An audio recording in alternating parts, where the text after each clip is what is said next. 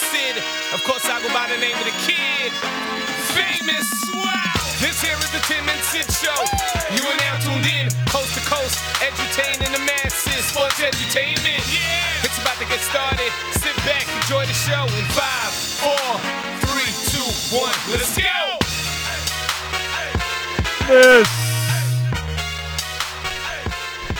This is Tim and Sid. For Wednesday, January 27th, I'm Tim McAuliffe. He is Sid Seixeiro, counting the days to his exit. I'm technically not, Timmy. I wrote it down somewhere. Friday, February 26th? Yes. Days are being counted, not by me.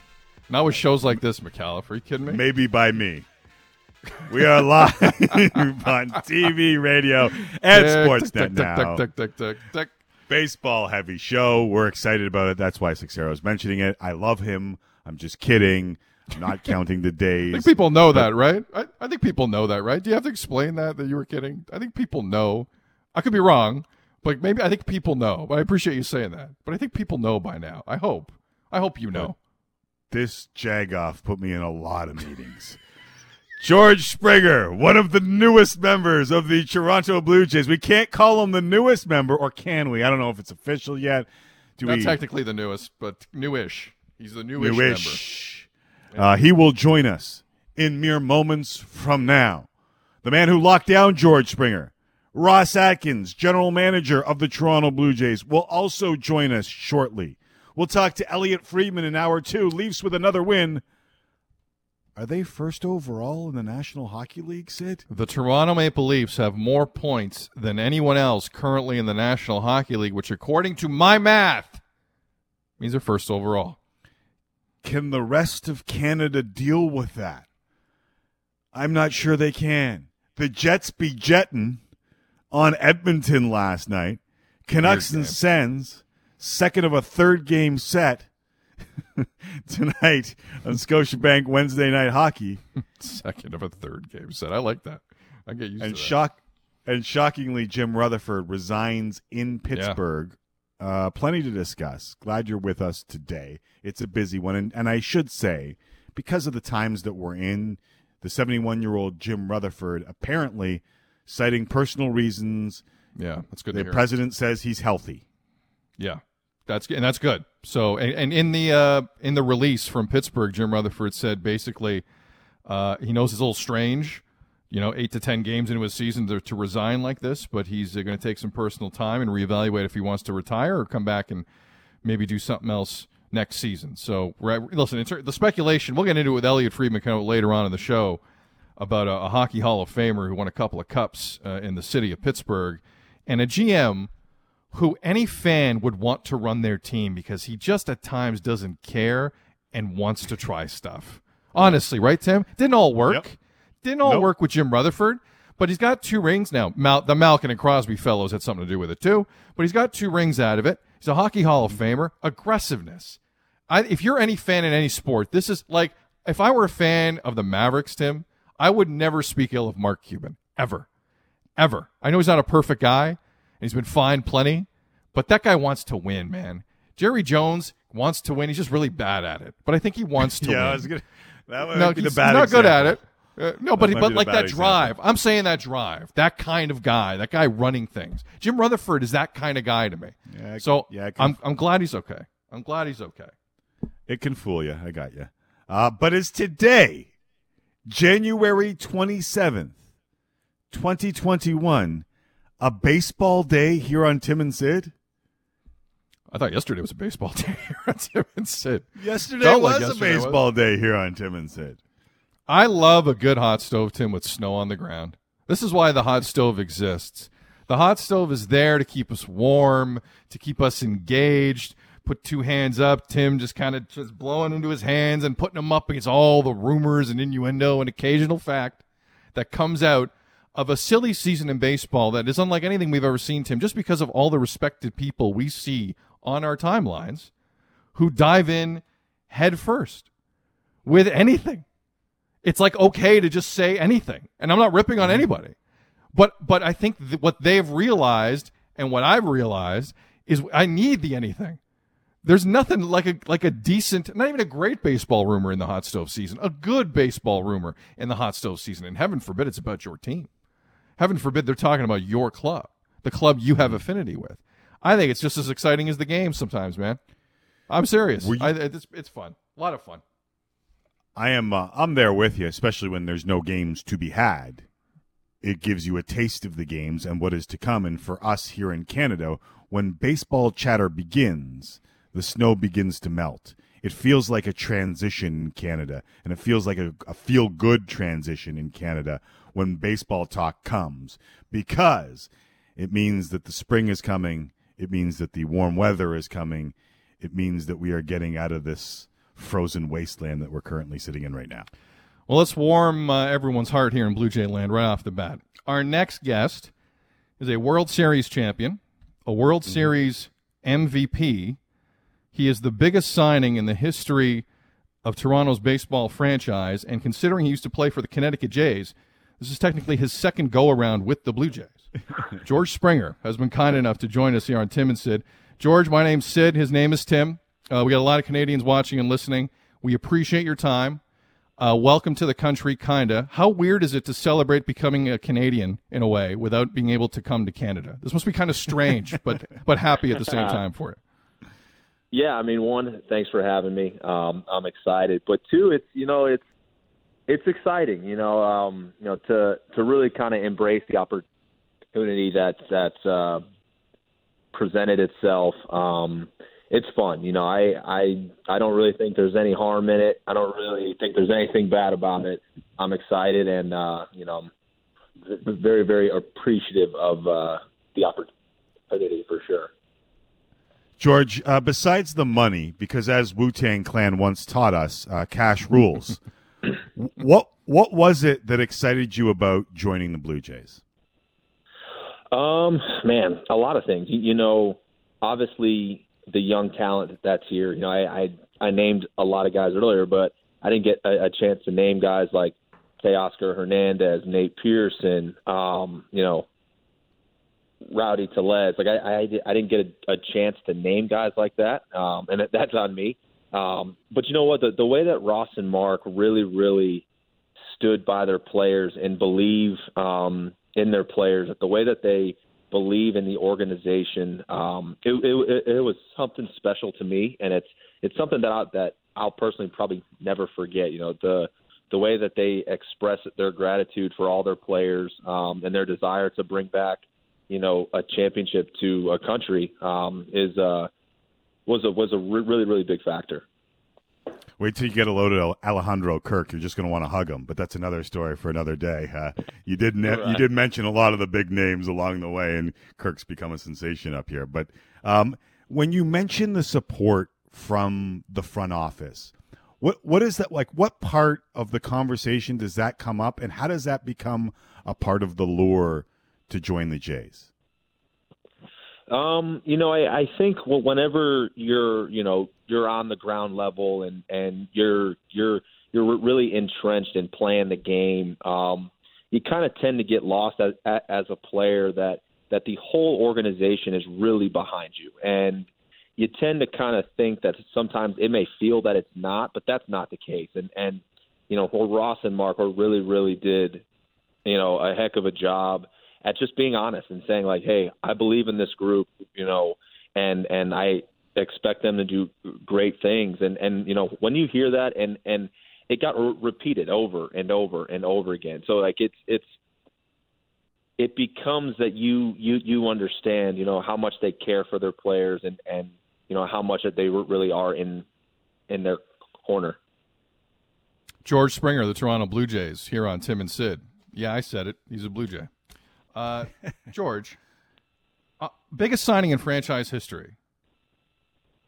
I was going to ask how much added pressure, but you've been in a World Series, so it's kind of a dumb question. But what does that mean to you that Mark Shapiro and Ross Atkins, and Mark just signed a new deal here in Toronto, as you know, like this signing will forever be linked to them, whatever happens, and they have tied themselves to you. How much responsibility do you feel now, not only for them, not only for the fans, but for the organization, considering the level of investment here?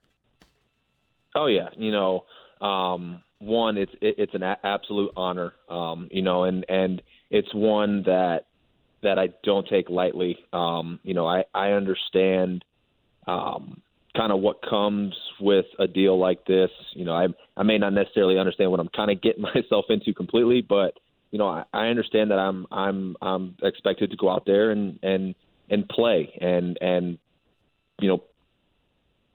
play well. But I also understand, I think there's a little bit more to it. I'm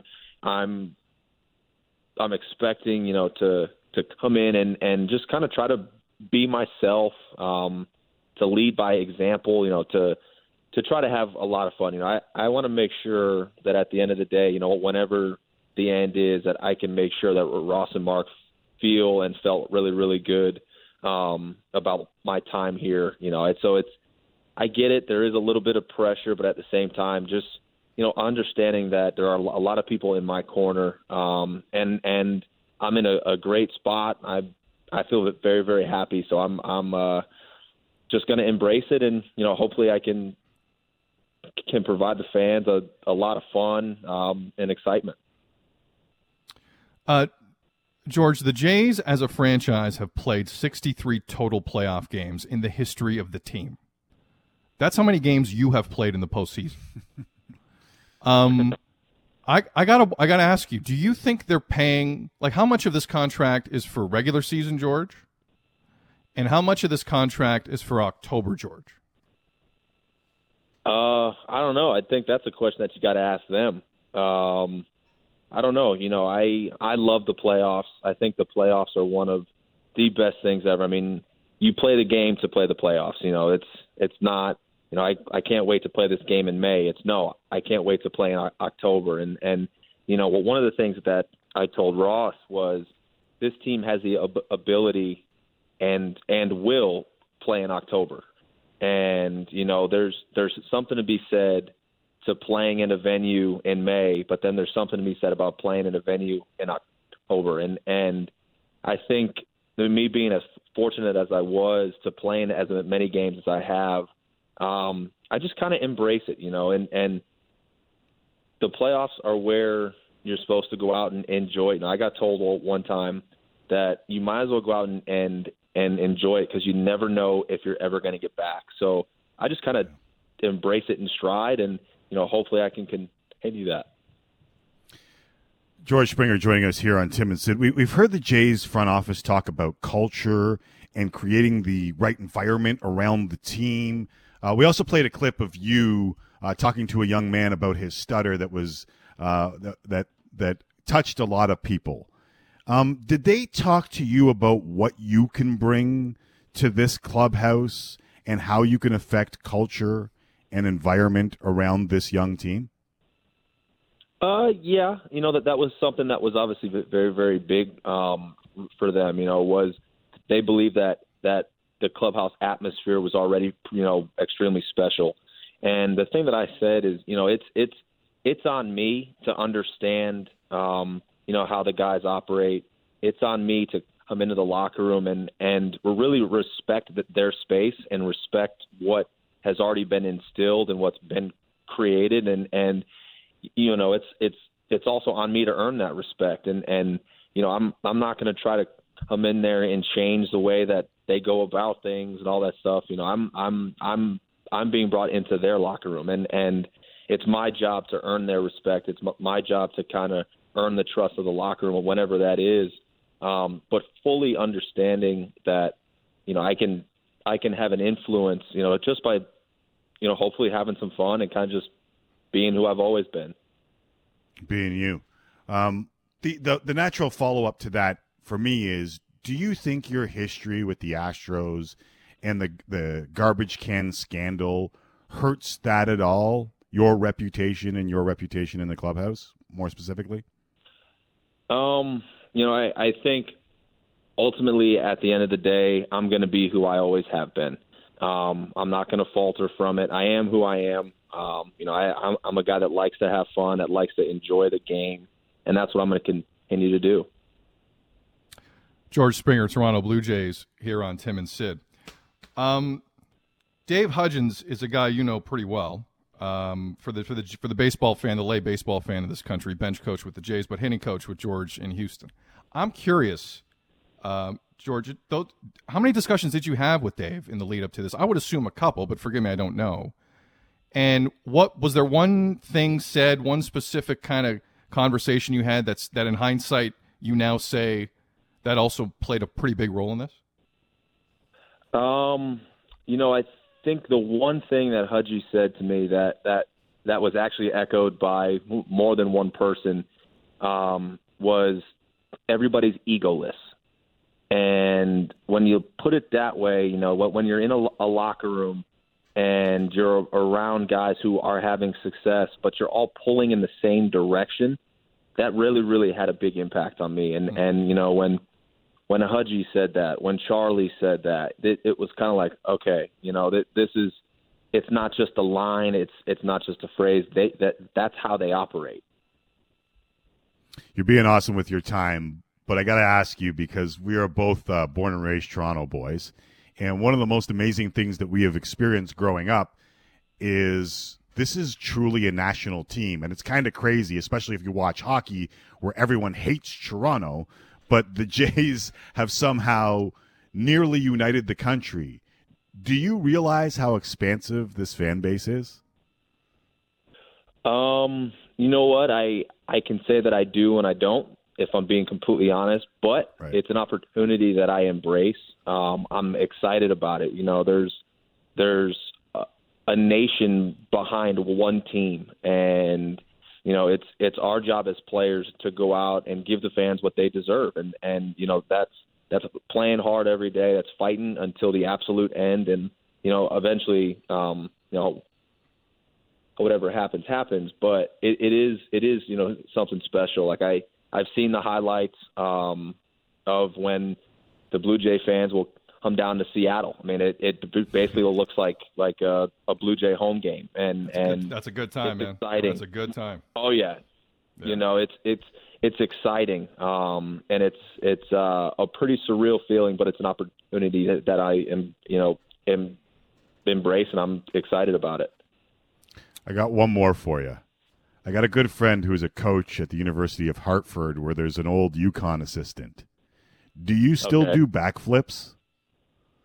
Well, so I can if I want to. The problem is I don't know if it's worth doing a backflip anymore. I think I'd need to kind of stay away from it. But yeah, I can do it if I need to. But the last time I did, I got in trouble. So I've kind of abandoned ship on those. If I just handed you this deal and I saw that, I'd have a heart attack.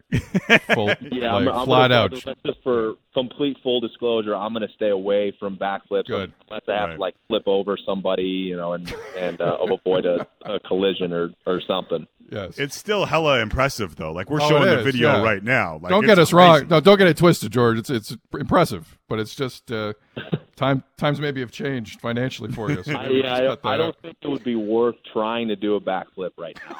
Correct. I would agree. Probably. All right. So breaking news: George Springer will not do that anymore. Breaking news.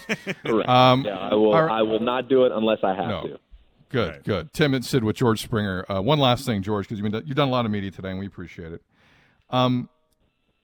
So your role now, because this offseason's not over, what role does George Springer now take in the potential acquisition of maybe one or two more guys in free agency? Do you have a Rolodex? Are you in Ross's ear about somebody? Are you in Mark's ear? Like, what are you going to sit? Are you going to sit back and watch, or does the competitor in you, seeing that right now around this new division you're in, it hasn't exactly been crazy from an acquisition standpoint? Are you in Ross's ear saying, No. "Look, I got a guy. Like, do you need me to make a text? Do you need me to make a call?" Is that the role you take? If he asks me, I may throw a suggestion out there, but I'm not going to overstep my boundaries. I kind of just got here, so I'm gonna learn the lay of the land a little bit. I'm not going to overstep my boundary whatsoever. I mean, I'm obviously open to any suggestions. I can maybe suggest some guys or whatever the case, but I kind of think for now, I'm gonna let Ross and Mark do Ross and Mark things and just kind of sit back and get ready to play a full season here. I sense you just coming up with a T-shirt, Ross and Mark things. Maybe you can sell it on. There you go. Yeah. Boston marketing. He's already helping out with the Blue Jays store online. He's been here 8 minutes. He's already selling stuff on BlueJays.com. George, I can't thank you enough for the time, and I can't express to you enough. I'm sure you saw it on social. The reaction this got, like during an inauguration, the reaction this got up in this country on a tough news day to break through. It cut through. Welcome to Canada.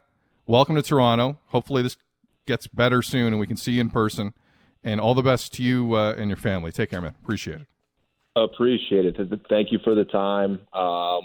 And stay safe. And, hopefully we can see each other soon. You too. Take care, George. You too. All the best. There is George Springer, one of the newest Blue Jays, and we may have talked backflips with him, and he may have retired the backflips officially on this show, but there are a few Blue Jays fans doing backflips that he joined this team. Time for a break. When we come back, Mark Shapiro suggested that the heavy lifting was done. We'll talk to the general manager of this team to see if he agrees on whether or not the heavy lifting is done. And we'll talk about George Springer, and we'll talk about Marcus Semien. It is a baseball show on Tim and Sid on this January 27th, right here on Sportsnet Radio and TV. Coast to coast on Sportsnet. Sportsnet 590 The Fan in Toronto. 2 in the NHL tonight, Sens and Nucks among them. Raptors and Bucks, big game. And Richard writes in, and sometimes these tweets hurt me, Sid. And I got to read this one because this one hurt me. Because I'm not sure he gets the show. This is why the rest of the world hates Leafs media. First place, 8 games played compared to 6 with, let's say, Montreal. Stop the gloating and the smirking. Let's face it, this year's not about the Cup. This year will be about winning Canada's team. First place, Scotia North Division. Like, he understands that the gloating and the smirking is sarcastic because we do know that it's 8 games in, right? But it wasn't any, like I was saying, a number that was true.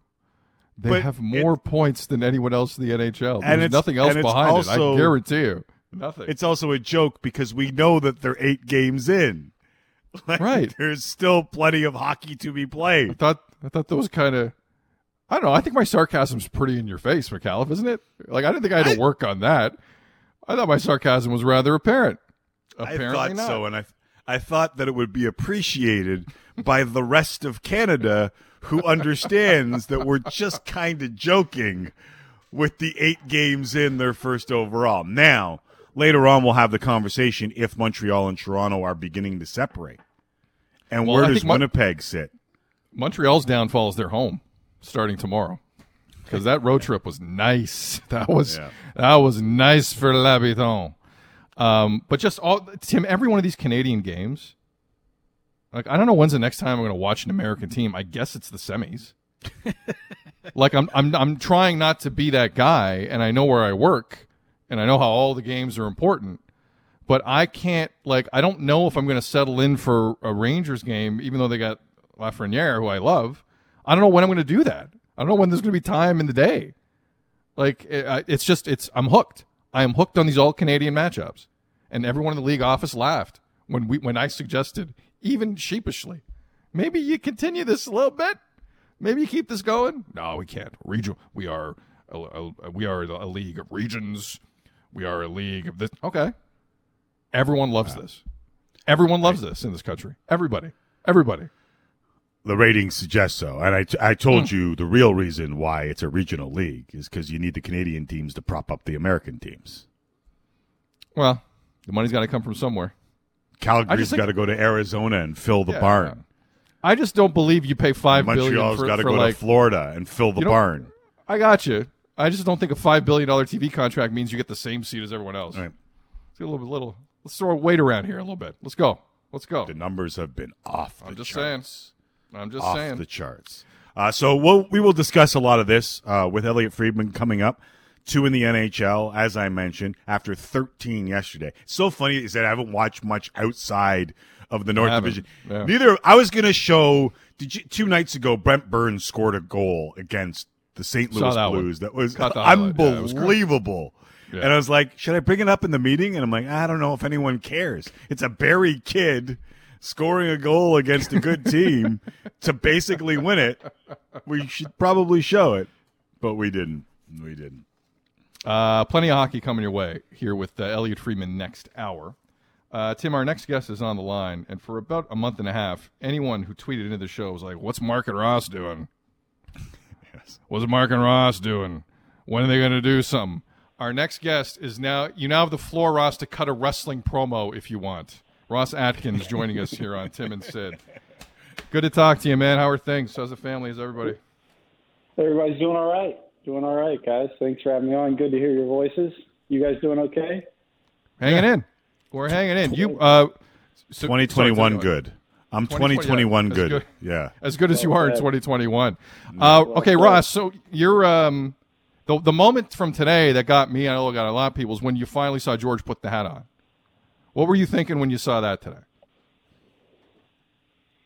Oh, yeah. It's such a good feeling to see that smile on his face and that beautiful shade of blue with one of the better logos in the game representing a nation. That was a very good feeling, especially with his the exuberance that he plays the game with and how much he embraces the game of baseball, what he means to the game, not just the Blue Jays, is a very proud day for the Blue Jays. This has been a crazy offseason, as it has been a crazy 10 months. So it feels like a lot of us are adjusting. How would you assess the entire offseason thus far? Yeah, it's interesting, isn't it? I think everybody talked about different things that could happen, may not happen, would happen, and seemingly that it's just been a month delayed. It's really probably the best way. A lot more usually happens in November and December, and the bulk of this offseason occurred in January. So, but it seems like very fair deals are happening for teams and players, and teams are getting better, and players are going to good destinations, and we're obviously very excited about the outcomes to date for the Toronto Blue Jays. So excited to be adding George today beyond words. Ross Atkins, GM of the Jays here on Tim and Sid. Ross, I mean, just the romantic in me, and there is one.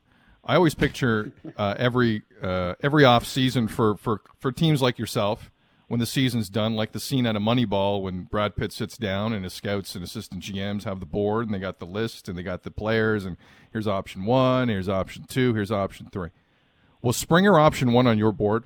Was this the guy for you?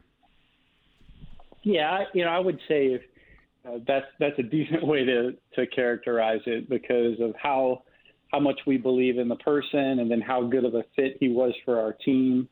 What we've learned about his character, what we've learned about him as a teammate, as I've mentioned, just the exuberance he plays with and his overall passion for winning, which, I think any player would tell you that they want to win and that's what they're about. And even if someone was motivated for different reasons, they're not going to articulate it in a different way.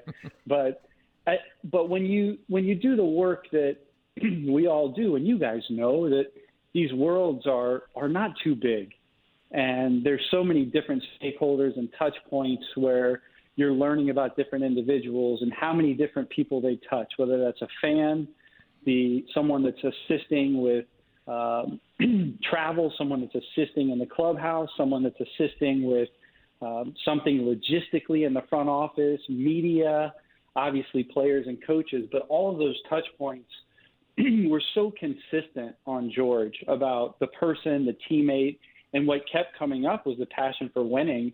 And it resonated with us in all of our discussions with him because he was fixated on our group and their desire to win.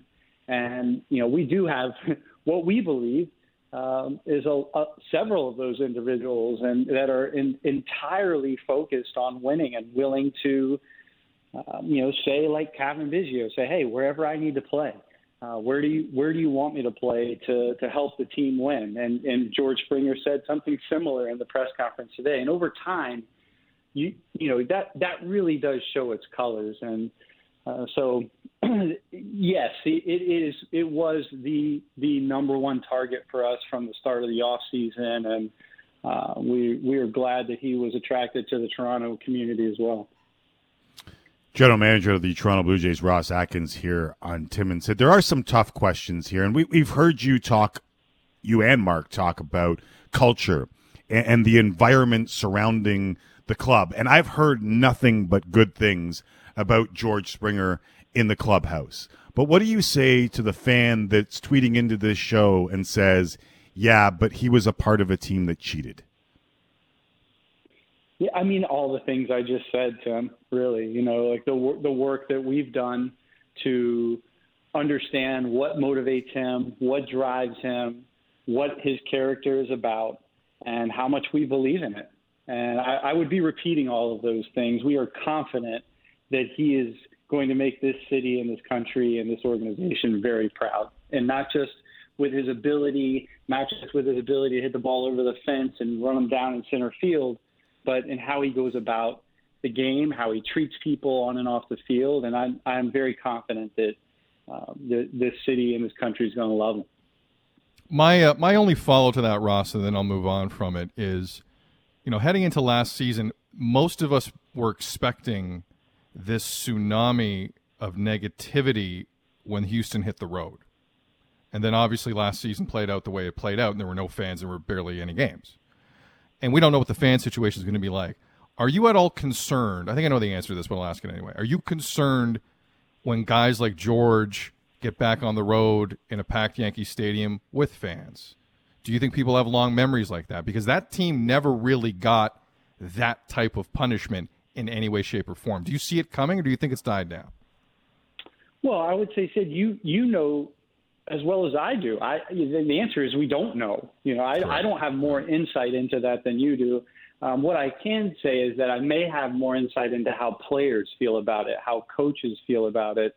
And, I think it's obviously a controversy that was unfortunate for the game. And it's one that the stakeholders, players, coaches, staff are coming to grips with. And, George has handled himself so exceptionally well throughout that process that, we don't see that as a Toronto Blue Jays issue. And to the answer to your question about the fan reaction is I really don't know. Okay, fair enough. Ross Atkins here on Tim and Sid. We played a clip on the radio side of things before the show started of the president of the team, Mark Shapiro, saying that most of the heavy lifting is done. Would you agree with that statement?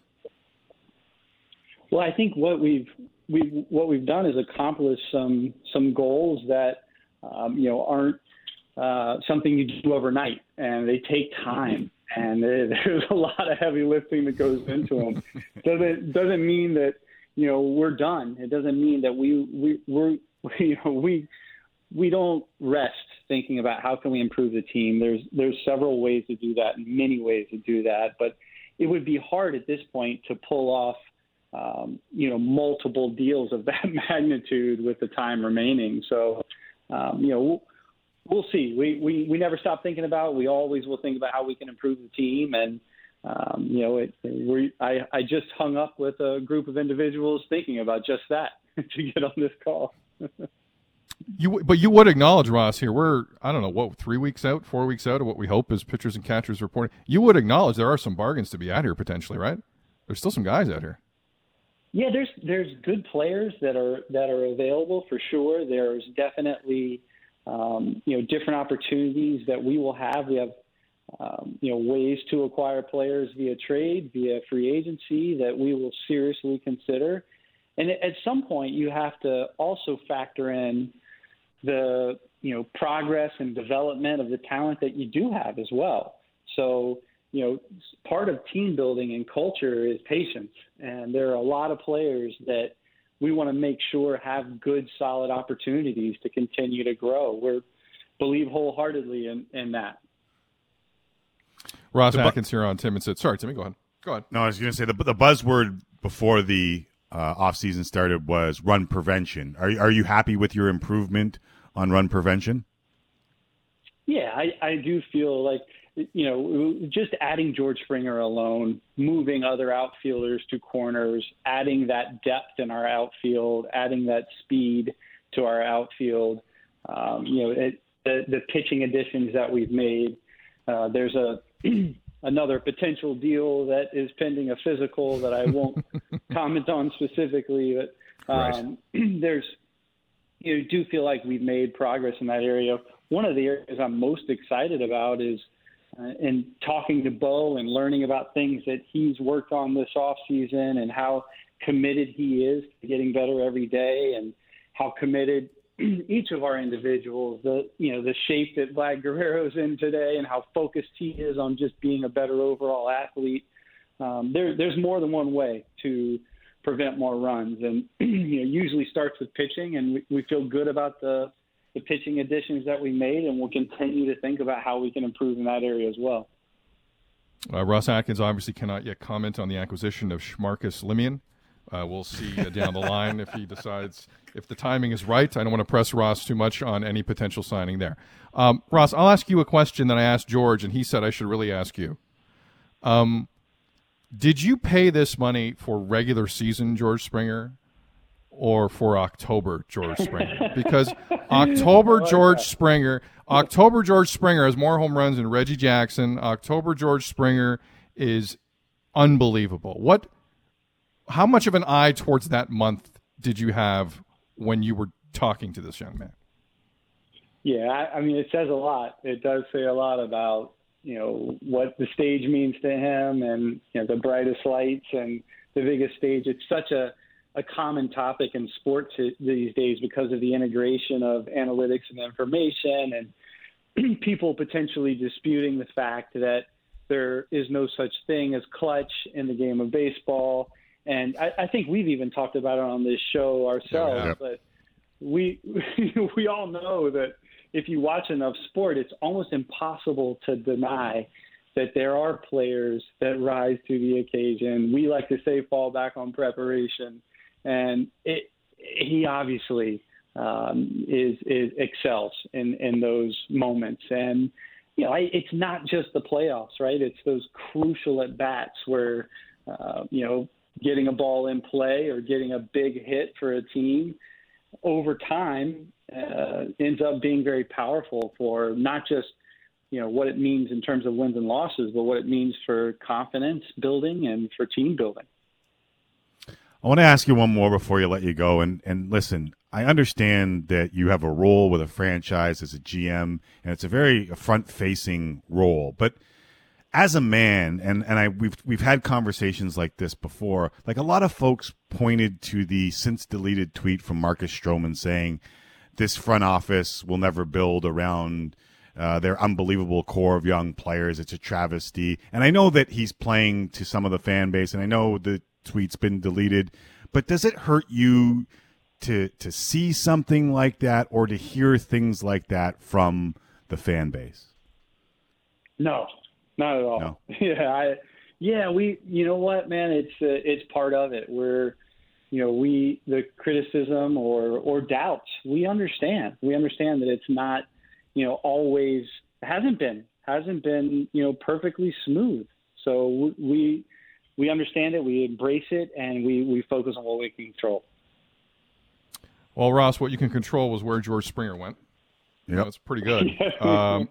As a George Springer fan, congrats to you and Mark. Give our best to Mark.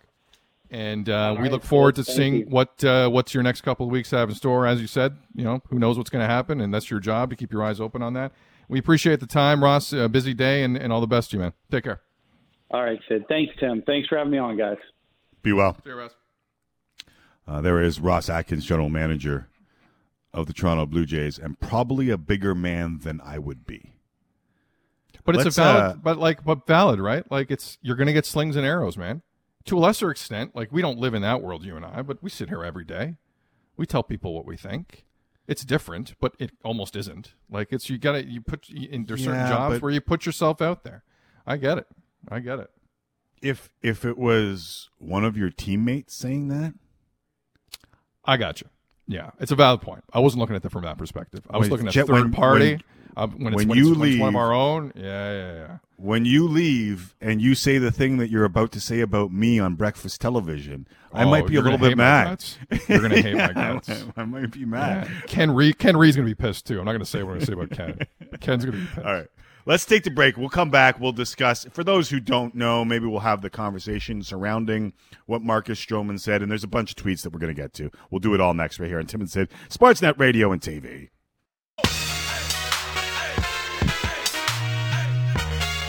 Welcome back to Tim and Sid, at least until Friday, February 26th. I'm Tim McAuliffe, he's Sid Xero. Lots of tweets coming in. Petro wrote in and said, ask him if he is going to add a starter for God's sakes. We have 16 relievers and 3 viable starters. Is that not a given? I shouldn't say that. But is that not heavily implied when you look at the roster and the time left?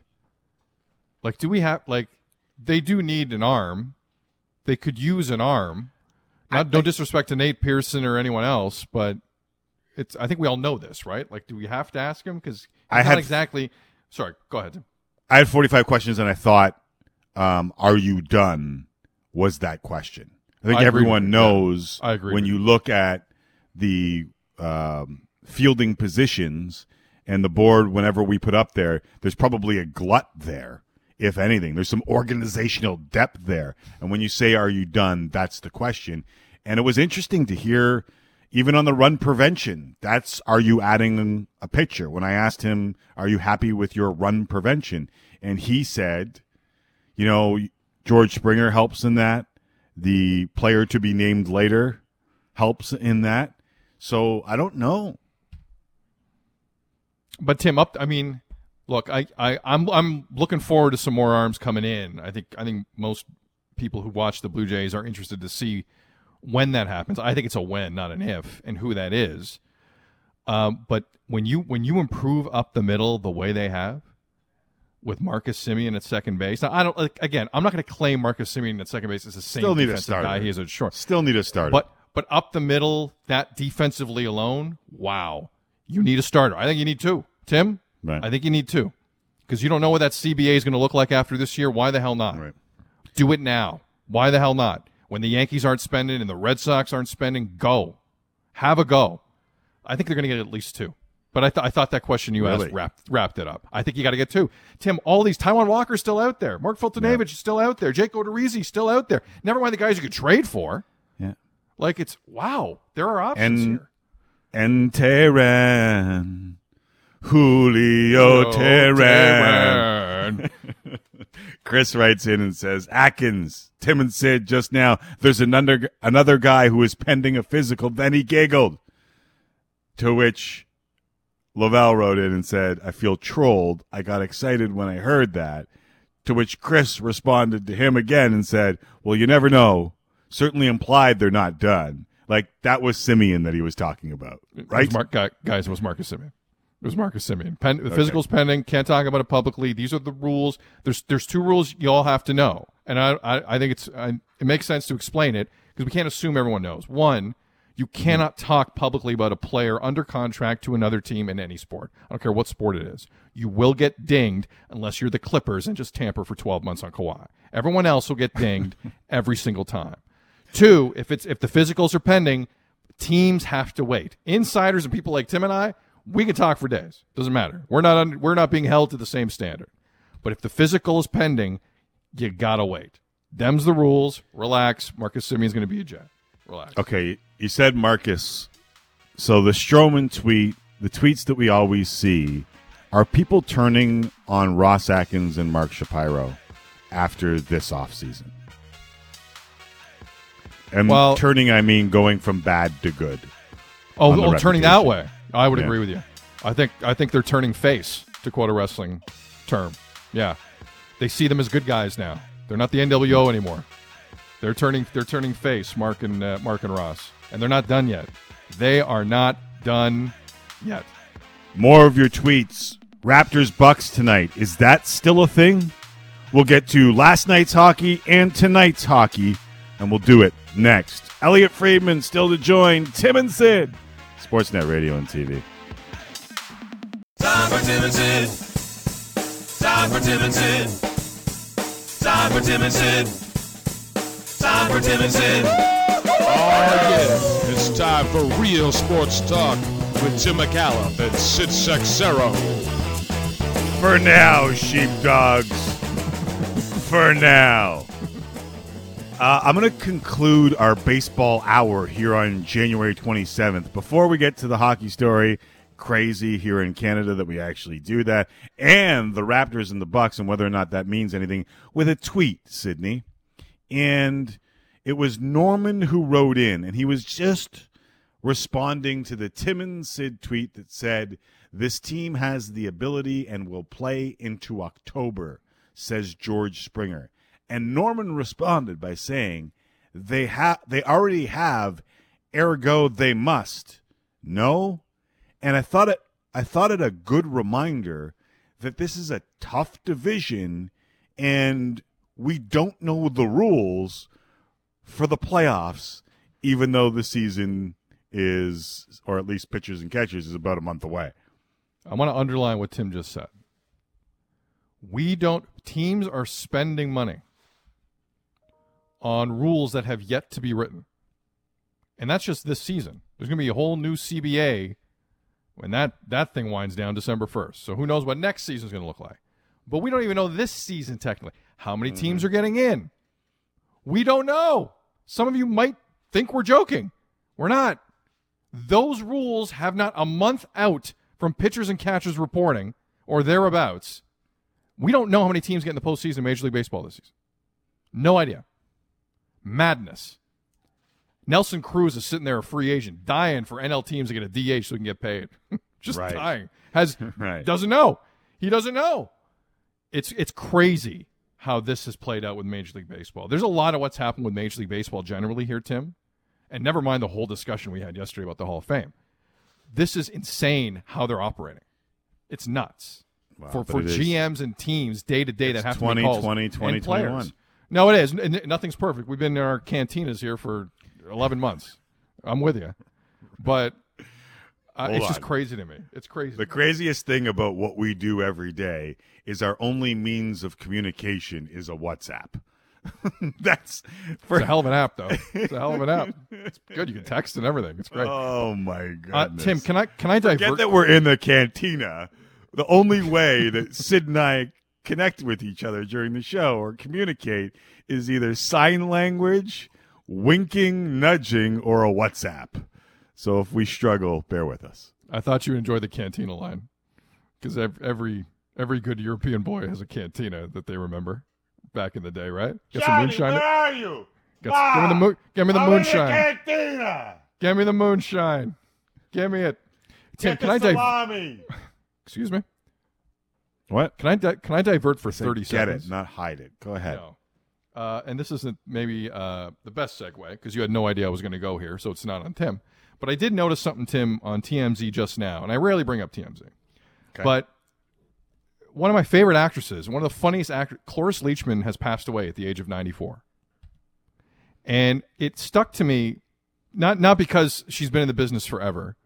Academy Award, 8 Emmys. She's done a bunch of stuff. The one thing that will forever race through my mind about Cloris Leachman is her takedown of the room at the Bob Saget Celebrity Roast back in the day. It is one of the funniest things I have ever seen in my life. It is so inappropriate and raunchy. I for a second I thought maybe I'd retweet it later. I can't. Like, it's so raw to have this near 90-year-old woman just destroy your room. Her opening joke about John Stamos is the stuff of legend. It is an opening salvo. It's like a 98-mile-an-hour heater up and in first pitch. Like, there's nothing to compare it to. So I want to shout out Cloris Leachman, not just for a great career, but for maybe the greatest celebrity roast moment ever. She was legendary. So shout out Cloris Leachman. 94 years of age, the world has lost Cloris Leachman. Wow. And let me just say this: Patrice O'Neal has the greatest celebrity roast of all time. But this might be semantics between you and I. They're both great. I believe in the understated. You believe in the overstated. And there is the show. Right? Well, Cloris Leachman hit everyone in the face with a frying pan in that roast. It was unbelievable. And Patrice O'Neal's is like just so good and so real and Different so styles. off the cuff. Yeah. It's just Well put. It might be you and I's contrasting styles and what made this show good. All right, let's get to the NHL tonight. 2 games in the books or on the slate, including the Senators and Canucks in Scotiabank Wednesday night. Hockey coverage begins Hockey Central 7:30 Eastern Time on Sportsnet. Last night, North Division action, the Jets scored 4 goals in the third period to beat the Oilers 6-4, while the Leafs won their second straight over the Flames. Was the biggest story from last night Jake Muzzin flipping a puck at Matthew Tkachuk? Is it possible that the Oilers suffer a collapse, the Jets, while adding an offensive player and scoring a bunch of goals in the third period, mean nothing because Jake Muzzin at the buzzer turned and flipped the puck at Matthew Tkachuk? Sorry, Mitch Marner tied for the league lead in scoring? Not my lead. And I'm a Mitch. I like Mitch with a lot. Connor McDavid. With Connor, and what Connor McDavid did to the Jets in a losing cause last night. Like, was it Mark Scheifele who's still looking for his jock on that on the near boards? The turn on Scheifele. My God, some of the performance. And by the way, the Leafs allowing a shot on goal in period 1 over 20 minutes. They gave it up in the second period. They just gave it back in the. I'll focus on that Haley's Comet that was the first 20 minutes for the Leafs. I 6 of the top 8 scorers in the NHL are in the North Division, and it's the flipping of a puck? Come on, man. Listen, it's the flipping of a puck. Not just because John Boy had to go today on social media about it. Not just because of that. But Jake Muzzin, I've rarely seen someone Matthew Tkachuk. But Jake Muzzin, in the most understated, annoying way, showed everyone what his button is. The league's been looking for this for years. And just like that, at the end of a game, a throwaway move, or throwaway puck, if you will, exposed Matthew Tkachuk's blind spot. And his blind spot is don't do that. Now, why is that his blind spot? You gotta ask him. I have no idea why something that innocuous would set him off and hilariously tantrum him off the ice. Just wasn't his coolest moment, Matthew Tkachuk. And I love me some Matthew Tkachuk. But Jake Muzzin, not only do you win the game, take the 2 points, and basically wipe the floor with a team that started off well in 3 games and had 5 days off. We'll get to Calgary in a second and what the hell that was. But to get under his skin that severely, point to Jake Muzzin. And I think Jake Muzzin was the most surprised guy in the building. I don't think he expected it either. I believe that the tantrum. And why did he slam the door on poor Mark Giordano? What did Giordano do? Matthew, call into the show. Send us a tweet. Why did you slam the door on poor Mark Giordano? He's a wonderful human being. Honestly, he's your captain. Yeah. Why'd you do that? And I don't know about the hand in there, but whatever. Could have been. Things happen fast, Tim. Things happen fast. I thought when before I saw him go after the hand sanitizer, and hand sanitizer don't mess with Matthew Tkachuk. But before he went at the Gatorade and hand sanitizer, I thought that this was just trying to send a message to a team that started pretty well, got some time off maybe when they didn't want to, and then didn't look all that great in 2 losses to the Leafs. I thought he was trying to rile the boys. Like, we're not going out like that. But then to carry it into the room. See, that's the problem is, Tim, you've been around people, whether it's in any sports environment. People. I am a person. Go ahead. But you've also been in that. You've also been in that world, and we've all been there. And it's the most dangerous thing when that's someone around you, whether it's family or at work or at school or playing sports, is hilariously losing their mind to the point where you want to bust out. It's happened to all of us in bad areas, and you have to keep it together, and really just cackling is the wrong move. But don't tell me every guy on that Flames bench wasn't about to just bust a gut at his attack on the hand sanitizer. Like, of course they were. So I think they were ready to laugh and no one did, and it was that funny a moment. It was. I wonder if in the end, like, I've had those moments. You've seen me in those moments, and I'm embarrassed if I do that every once. Like, after I'm just like, what the hell? I wonder if he, like, the next time he tires, he goes, man, he got me. I do that to everybody else, but he got me. What do you make of the Leafs' 2 wins in Calgary? Because that will be lost in slamming the door on Mark Giordano. Any Leaf team that can protect the lead, to me that's a headline, because that's not what this team normally does. Especially they were up in April. 2-0 and it was 3-3. But they figured it out. I'll give them credit. You're right. They coughed it up, but I'll give them credit for figuring it out. It's scary to me, Timmy. Back to Marner. He didn't have a lot of room there. No. You know, he was. They closed in on him pretty. I know Jeff Ward was annoyed as hell, but had to get off quickly. And Marner, his shot is not it's not what got him paid $10-6 a year. But if that can improve, Tim, my goodness, there's something going on that top line. I mean, they're talented. It's not a shock that they're talented and they can put up some points.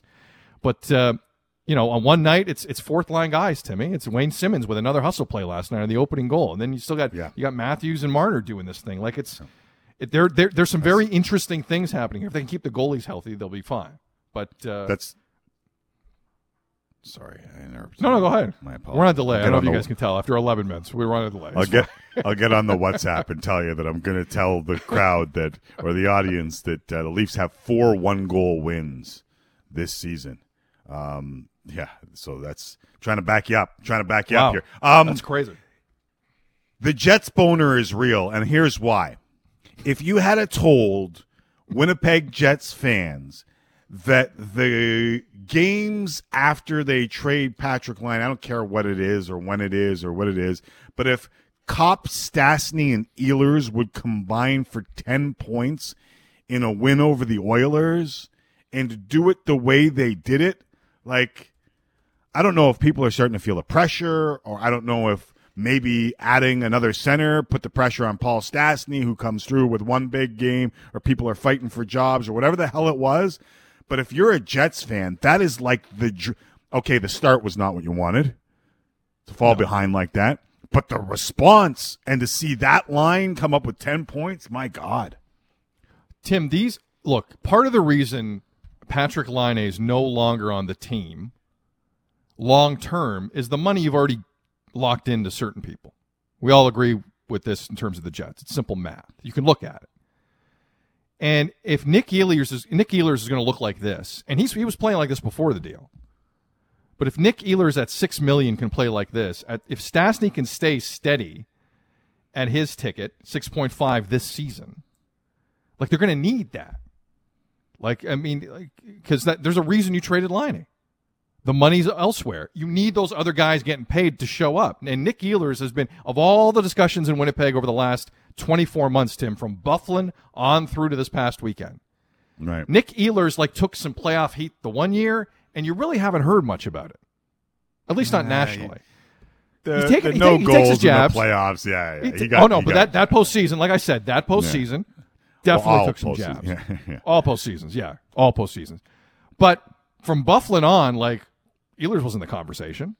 No. It was Byfuglien. It was what's going on in the room, and Liney's not happy, and he wants to play with Scheifele, and he can't, and Hellebuck's going to have to carry the team here, and blah, blah. Ehlers is showing out. He's balling. He's playing amazingly well, and they're going to need that.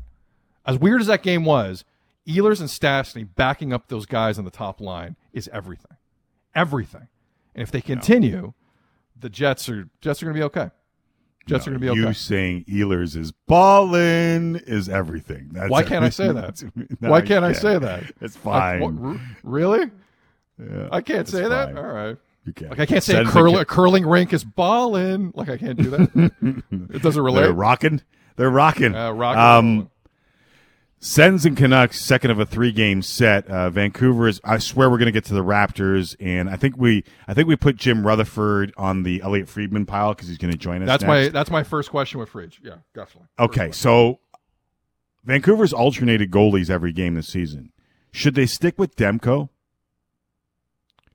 No. The one thing, Tim, you can't do is just, like, as great as Demko was at the end of that series in the bubble, he still has to earn it. And there's a guy with a hat on, and when he has a hat on, and Brandon Sutter's not getting a hat trick, and Braden Holtby, he's played in this league before.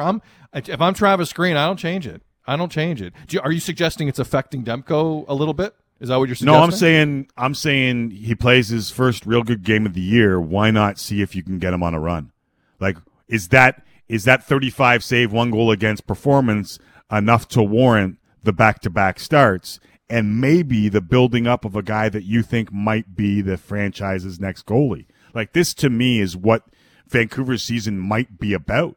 It is taking one of these goalies and making sure that they get on a run, or praying that they get on a run. Holtby's coming off a disastrous year. You don't know what Demko is. That's the question mark. The blue line and the goaltending. And they've had some injuries on the back end. That's why I'm saying the blue line. But the goaltending, you weren't sure what you were going to get. And I'm not sure if you need to worry about the long-term health and well-being of Braden Holtby as much as you need to worry about building up Thatcher Demko to the point where he can be a consistent number 1 goalie in the NHL. And 3 in a row against the Senators as currently constituted might be a shot. Now, if he gets 2 of the 3, this might be a moot point anyway. But I think, but to what you said, though, Tim, I think they have 2 goalies that need to be built up. Because you mentioned it. Holtby's coming off that bad year, right? Demko, shaky start. I don't think you could just take these 3 games against the Sens and have one guy feel like Patrick Waugh by the end of it. All due respect to the Sens. But I know where you're going with this. Preferably, I'm with you. I'm a ride the hot hand guy. I've always been that. When it's a situation like this and you're not sure, hot hand. Sorry? Ride the hot hand. What? Okay. All right. No, you just said ride the hot hand up. I got it, but you lifted your hand up. You ride the hot hand. That's all I'm saying. Right. Is you just ride the hot hand, right? Okay. Yeah. But this isn't that situation. Mm-hmm. Just you need a guy who's going to grab the opportunity. I got it. All right. Sens and Nucks tonight. You can see it on Scotiabank Wednesday Night Hockey, though I don't think they want me advertising after that. Let's get to the Raptors here. And even though it's supposed to be your read, I will get to it. The Raptors in Tampa to host the Bucks tonight. Pascal Siakam questionable. I think we got an update here. OG Anunoby questionable. Strained calf. Sorry, game time decisions for both. OG game time decision. Pascal Siakam game time decision. And OG, just to throw this out there, calf strain is what they're calling it, just off of Eric Kareen's Twitter feed of The Athletic. Right. So that's the latest thing. So they are. We had game time decision on our notes today, and it is still. We had questionable. It's now game time decision. Semantics.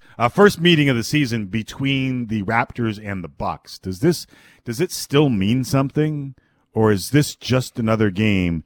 7-10 Toronto Raptors, 10-6 Milwaukee Bucks. I think the Raptors are still trying to find their identity to the point where the head-to-head isn't as juicy to me right now. Because normally this would be, right? Like if this were in the bubble, it's, whoa, we got Bucks, we got Raps, here we go. It's not like that right now. Raps are just, trying to get a team out there because the injuries are starting to come thick and fast. Kyle should not have played the other night. It was obvious he wasn't ready. He was 2 of 12.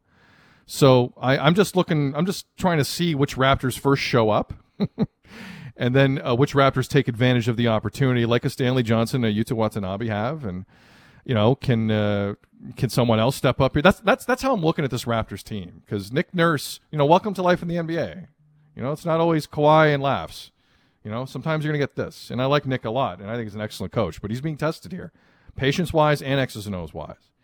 So that's what I'm looking at tonight. The matchup itself, the Bucks, listen, you put Giannis on TV, I'll watch him.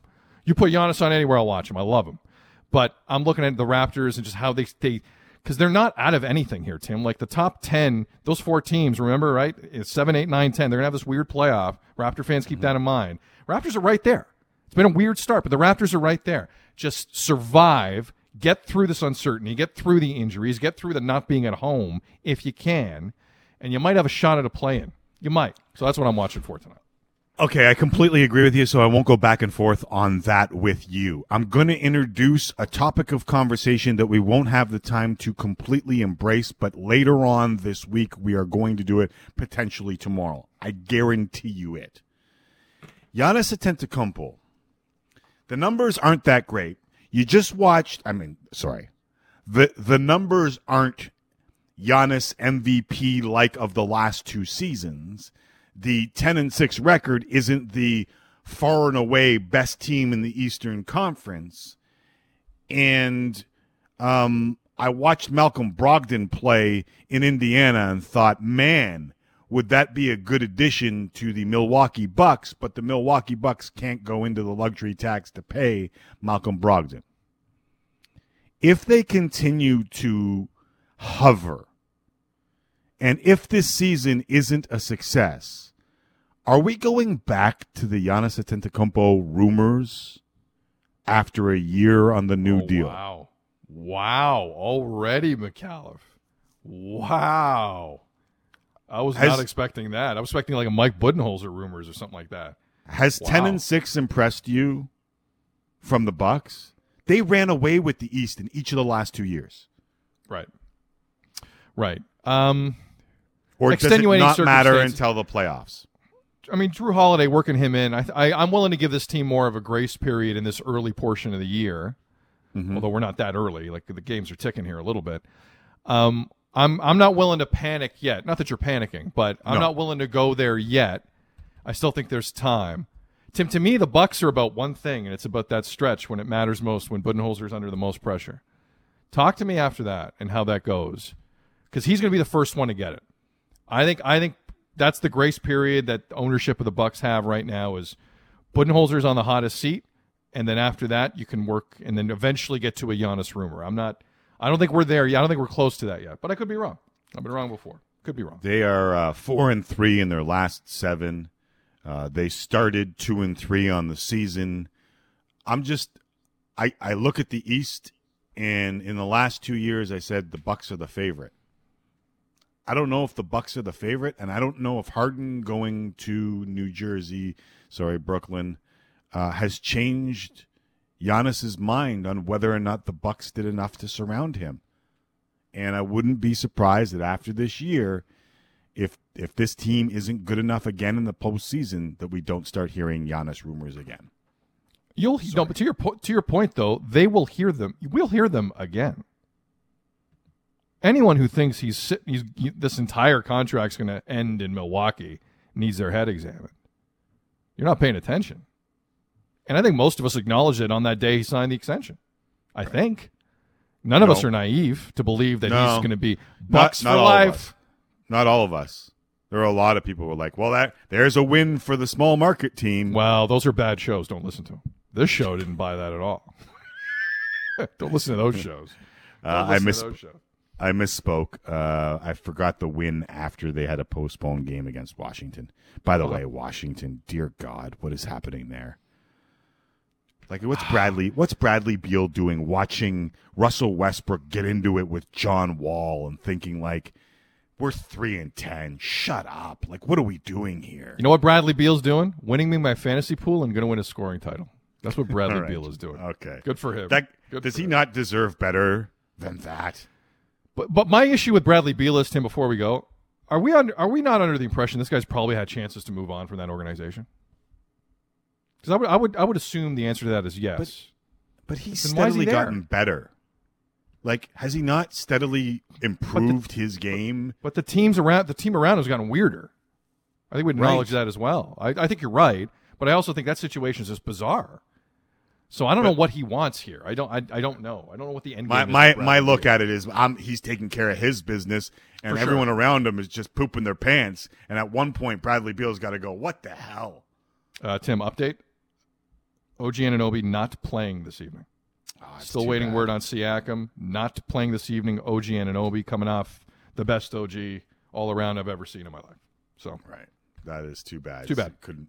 All right, we'll take the break. When we come back, Elliot Friedman will join us. Plenty of hockey news from Muzzin Tkachuk Gate to Jim Rutherford walking away from a team that he helped capture 2 Stanley Cups. We'll do that all next right here on Tim and Sid on this Scotiabank Wednesday night hockey night. Welcome back, everybody. This is Tim and Sid live on TV and radio. Time now for 3 of 31, brought to you by the GMC Sierra AT4, the premium off-road pickup truck built for adventure. The one and only Elliot Friedman joining us here on Tim and Sid. What's going on, Freach? Not much, boys. What's going on with you two guys? Hanging in. We talked a bunch of hockey off the front, and we ran out of time when it was Jim Rutherford time, who resigned today as GM of the Penguins. Freed, what can you tell us about the whys and the hows of this?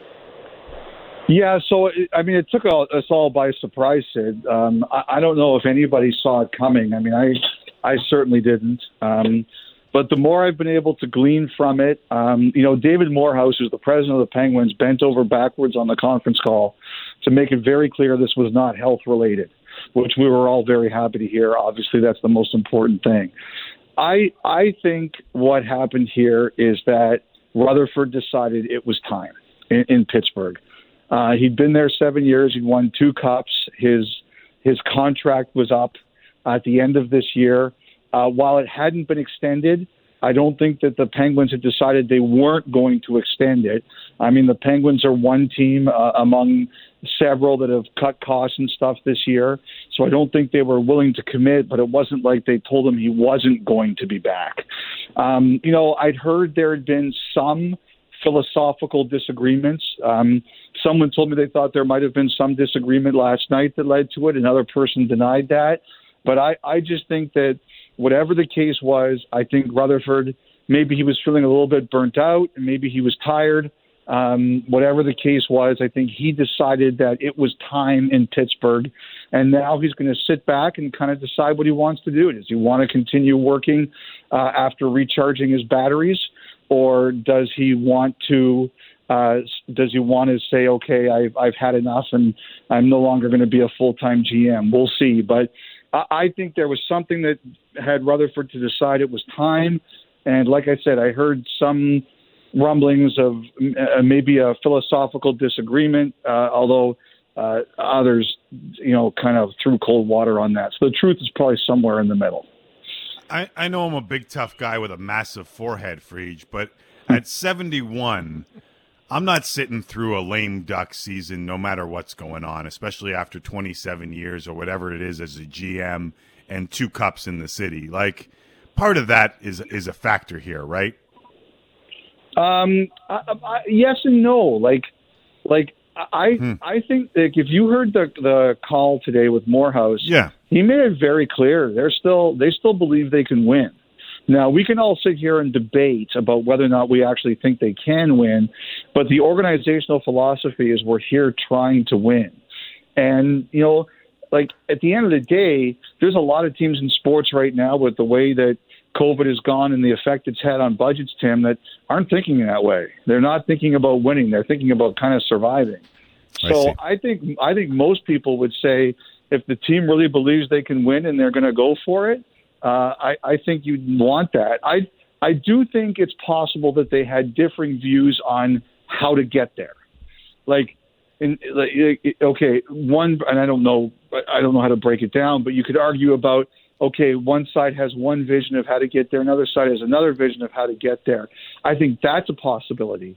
But I don't think that there was anybody here who looked at it and said they don't want to win. And honestly, Tim, so many people were taken by surprise. It's not like anyone, there's usually someone who will tell you, yeah, Jim Rutherford, he wasn't committed. Nobody has said that Jim Rutherford wasn't committed. Right. Sid and I have lasted 18 years with completely different visions, so it can work, Fridge. It can work.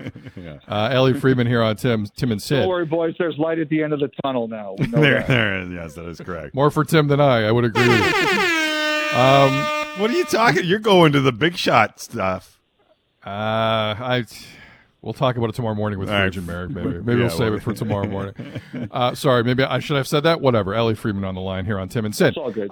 Freach, the other aspect to this is, when you have a Hall of Famer in Jim Rutherford stepping down here, who like which Canadian franchises are now worried about losing a person? Like who's the hot shot assistant around the league or executive in another spot? Like what name immediately comes to mind for you where you think this is a landing spot? Like who's in the queue?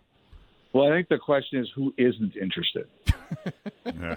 Good point. Like Good you know, point. like someone I know I was talking to there said the phones blew up. Like it's like there are a ton of people who are interested in this job. Like anybody who needs work or would even necessarily think about improving their position, I think would be interested. People who don't have work right now would be interested. I mean, the two names that jump out are two guys that have already been there. One is Jason Botterill, who could have gone back this summer, didn't, and is now the AGM in Seattle. I think you'll hear his name. Tom Fitzgerald, who's the general manager in New Jersey, but only has a contract to be general manager for this 1 year. I think those are two names you'll hear. I think Ron Hextall's name you're going to hear. I mean, I don't know. Can you make a flyer? Somebody was that big a flyer, the GM of the Penguins. It's good. I mean, but I think like those are the kinds of names you're going to hear. Now, Morehouse said today they are not interested in taking a step back. They're going to go for it. They consider themselves to be in win now mode. I wonder if. Over the summer, and he was cleared of an investigation into his conduct. Dale Talon was someone they were thinking of bringing in. I don't necessarily think he's going to be the long-term GM, but maybe if they want to bring in someone just to help out Patrick Allvin after he was cleared in that case, I think there's a chance that could happen. I just don't know. But I don't think he'd be the long-term guy. I just do think that there will be a ton of people, guys, going after this job.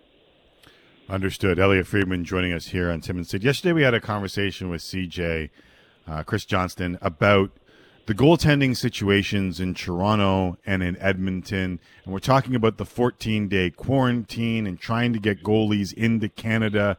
Did the NHL screw up with the way they formatted the taxi squads and the waivers specifically surrounding the goalies? And I'm not just bringing it up because of Toronto. Edmonton's in a real tough spot too here, as Koskinen found out again last night. So is there any way that they can fix this so that they're at seemingly equal ground in Canada and the U.S.? Well, I asked the league about that when the whole Edmonton thing happened a couple of weeks ago, and they were stuck there. And, like Forsberg, who ended up was in Edmonton, in paper only, Carolina, and then Winnipeg. I think he went like 2 weeks without facing a puck, which is just as crazy. I heard, like I asked that. I said, is there any way to fix this? And basically the answer was at this time, and that was almost 2 weeks ago, actually a little over a week ago, the answer was no. And it's complicated. Number one, you'd have to rewrite waiver rules. And, that's not always easier than it sounds because, there are some players who would feel I'd rather be claimed on waivers by someone else than stashed on the roster of this particular team. Right. So, there are some players who do feel that way. I mean, the other thing is that,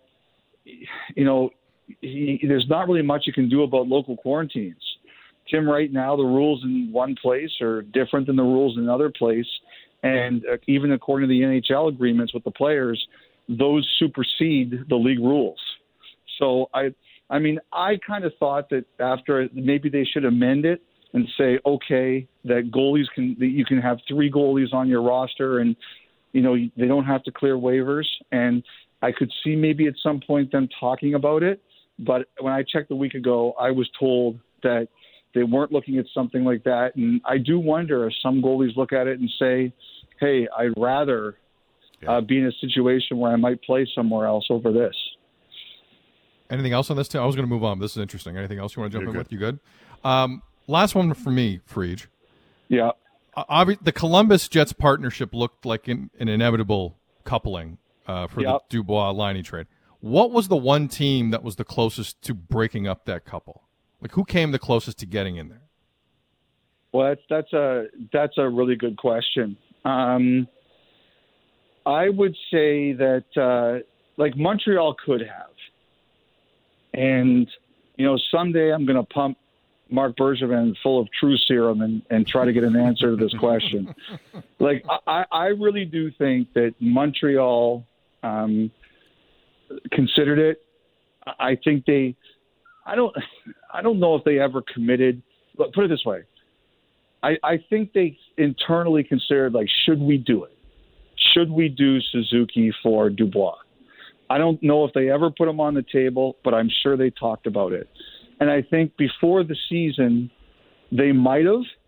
But once the year started and Suzuki continued to show the growth that he showed in the playoffs last year, I just don't think it was possible. Like the timing, I don't know if the timing was right for Columbus and Montreal, because I think Columbus always felt that, if we started the season and things went well, maybe we could fix things with Dubois and we wouldn't have to make this trade that we don't want to make. And by the time it became obvious to them that they had to do it, Suzuki had been off the start they did. So, obvious, like they couldn't. I think, like, for example, if Philly had wanted to include Provorov in a deal, which they weren't willing to do, then that deal probably would have happened with Winnipeg. But Philly said no, so they moved away from that. I just think that when you sit there and you know that you have this deal in your pocket, you got to beat it. And, maybe Montreal could have beaten it. It's a great question, Sid. Off the top of my head, I don't know. I know some teams tried. Calgary wasn't willing to give up what Columbus wanted, I don't think. Like Montreal obviously wasn't willing to give up what Columbus wanted. So I just think that the only team that might have considered that, been able to do it, was Montreal, or Philly, but Philly wasn't willing to do what they wanted to do. Before we let you go, last one from me, because I didn't get to it in our conversation about the Jets and the Oilers, was I thought that in the post-game, I guess we'll still call it news conference or Zoom call, I thought Dave Tippett hugged his team. Like it seems like every year there's a lot of pressure in Edmonton, and this has not been the ideal start given what's happened in goal and Koskinen. The offseason wasn't ideal because they couldn't get better than Koskinen and Mike Smith. And when Tippett kind of said, I thought we played well, he added more to it, but I thought he tried to hug the team. Like, how precarious is this in Edmonton right now, if at all? Well, I think you go through phases in a season, Tim, where you get grinded, and like I think this season's really hard. When you're on the road, you can't do anything. You can go for a walk, but that's about it. Like, you can't do anything else. And I think that the pressures of life, and you combine them with the pressures of the season, and people can run out of steam really quickly. And I think Tippett knows that. You can't always, look, everybody knows it sucked to lose that game last night. There's not a single person in the organization who's happy with the way that it ended. But you don't need to hear it all the time. Like, sometimes Like, I think the pressure's really on. Like, look at what it was like in Vancouver last week. Like, we thought they were for a night. It sounded like the fans were going to burn down the city. So I think the pressure's really on. I think it's on in a lot of these places. And look, I think they were fifth in the Western Conference last year. They were expected to take a big step this year. And you don't think they feel it? Of course they feel it. But that doesn't mean internally you have to turn up the heat on them. They're pros. They know. They did want to burn down the city. They felt better about it after the last game. Until tonight, if they lose again, they'll want to burn down the city. On Scotiabank, Wednesday Night Hockey with Elliot Friedman and the entire crew. It is the Canucks. It is the Sens, to borrow a Timmy phrase from earlier in the show. The second of three at Rogers Arena. Friedge, watch you tonight. Talk to you tomorrow. See you, buddy. Do we have a couple seconds here? Or are you guys in a hurry? No, how are you guys doing? How are the two of you guys doing? We've been fighting like cat and dog off air. I'm not gonna lie there. It's been bad on the WhatsApp. Well, I mean, honestly, Freed, he's got meetings, I got meetings, and then we meet in the middle in our cantinas, and we talk to you, and we talk to George Springer, and it's right now. It's a bizarre sequence of meeting, and then for a break in our day, we do the show, and then the show ends. You know what I mean? Like the show might be the easiest part of the day. I can't speak for Tim, but that's what I'm kind of feeling sometimes. But I'm not going to speak for Tim on this any further because there's two of us. Go ahead, Tim. How you doing? No, I like between me and Sid, or Sid and I, proper anglais, we're as good as we've ever been, and like with each other too, which is shocking. So I think we're I think we're all good. Good. I'm glad to hear it. Yes. All right. No smart ass remark off that. I thought something else was coming.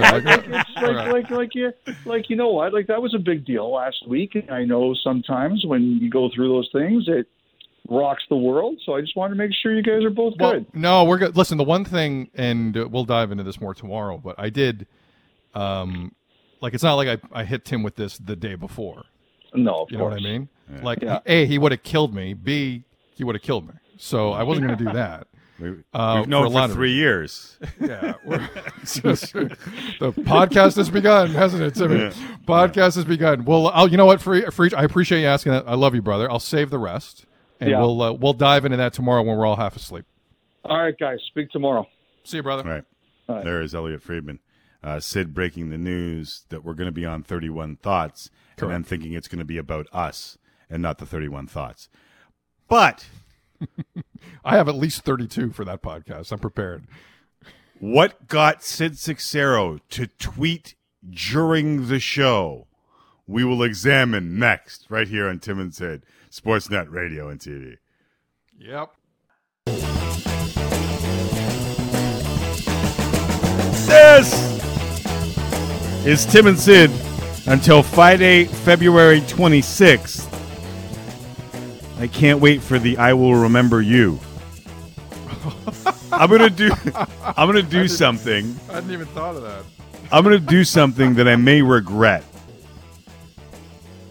I don't believe you should be tweeting during the show. However, I think I'm going to accept this one and allow you to talk about it on the show. Because I never, and Tim knows this, I never tweet during. We work with guys. Eric Smith is unlike anyone I've ever seen for tweeting during games.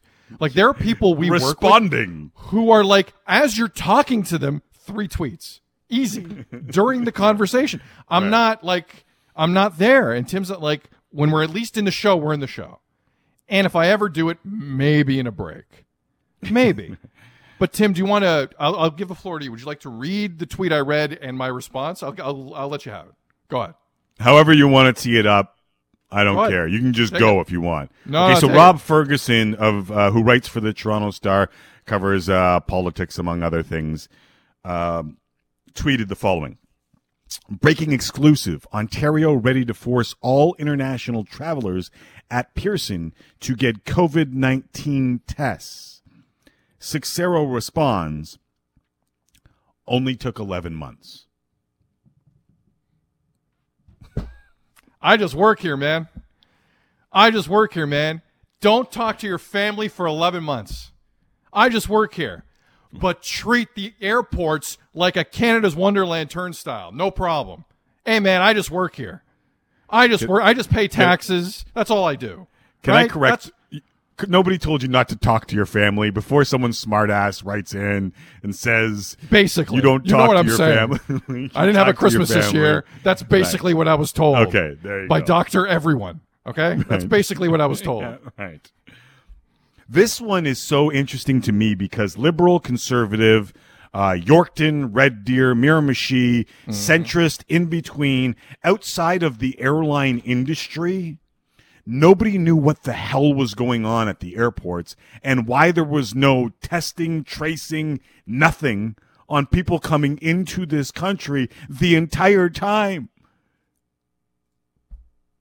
Like, this one is, I thought when I saw your tweet go out, like, this would be among your most viral tweets of all time. Because who the hell knows what the hell is going on at the airports?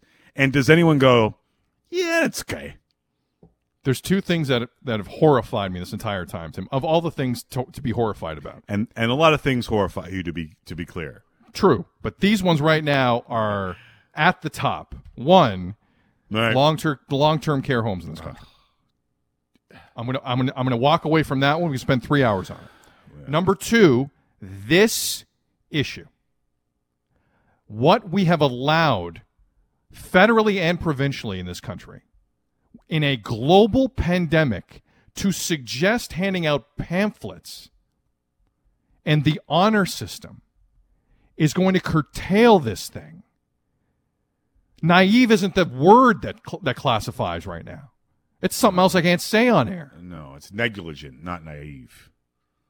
It might be something worse than that. So that grinded my gears. By the way, Tim, I want to ask you, and if you want to walk on this, I understand. What am I reading about Reddit, like shutting down the global markets today? What the hell is going on with GameStop? I don't know enough. Mike Ryan of Levitard's been all over this today. I'm trying to wrap my head around it.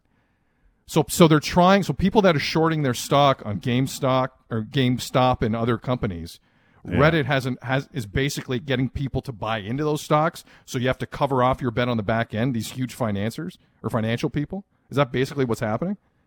Yeah, there's Reddit. I don't know enough about it. I'm not going to speak. Forgive me for putting on a spot. Forgive me. No. But what I'm gleaning is, Reddit is coming together to using enough people to manipulate the markets a little bit, and that's the worst thing that you could possibly do, because when you lose faith in the markets, something happens. Right? It's not a game. It's not a game. This isn't John Scott in the All-Star game. Something else. Anyway, sorry to put you on the spot there. That's the first and last stock question I ask you in the stretch. And I expect you to be on your toes about it. Don't do it, because I'm just reading about it now, and it might really piss me off depending on what they're doing. No, I guarantee you it will. Give it 10 minutes. Don't read it Well, it was yet. a bad day in the markets today. That's what I'm saying, Tim. Yeah. There was a ripple. Like I'm no expert. I'm not Johnny CNBC. But I did notice that today, and I read all that earlier today, and a lot of people online think it's kind of hilarious. I'm no financial guru. It doesn't seem that funny to me when the markets are just completely volatile like that. That doesn't sound like a good thing.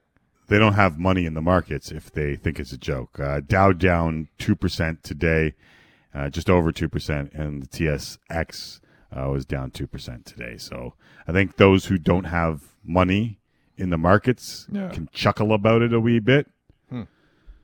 But I'm looking at a lot of red on my screen. It's not.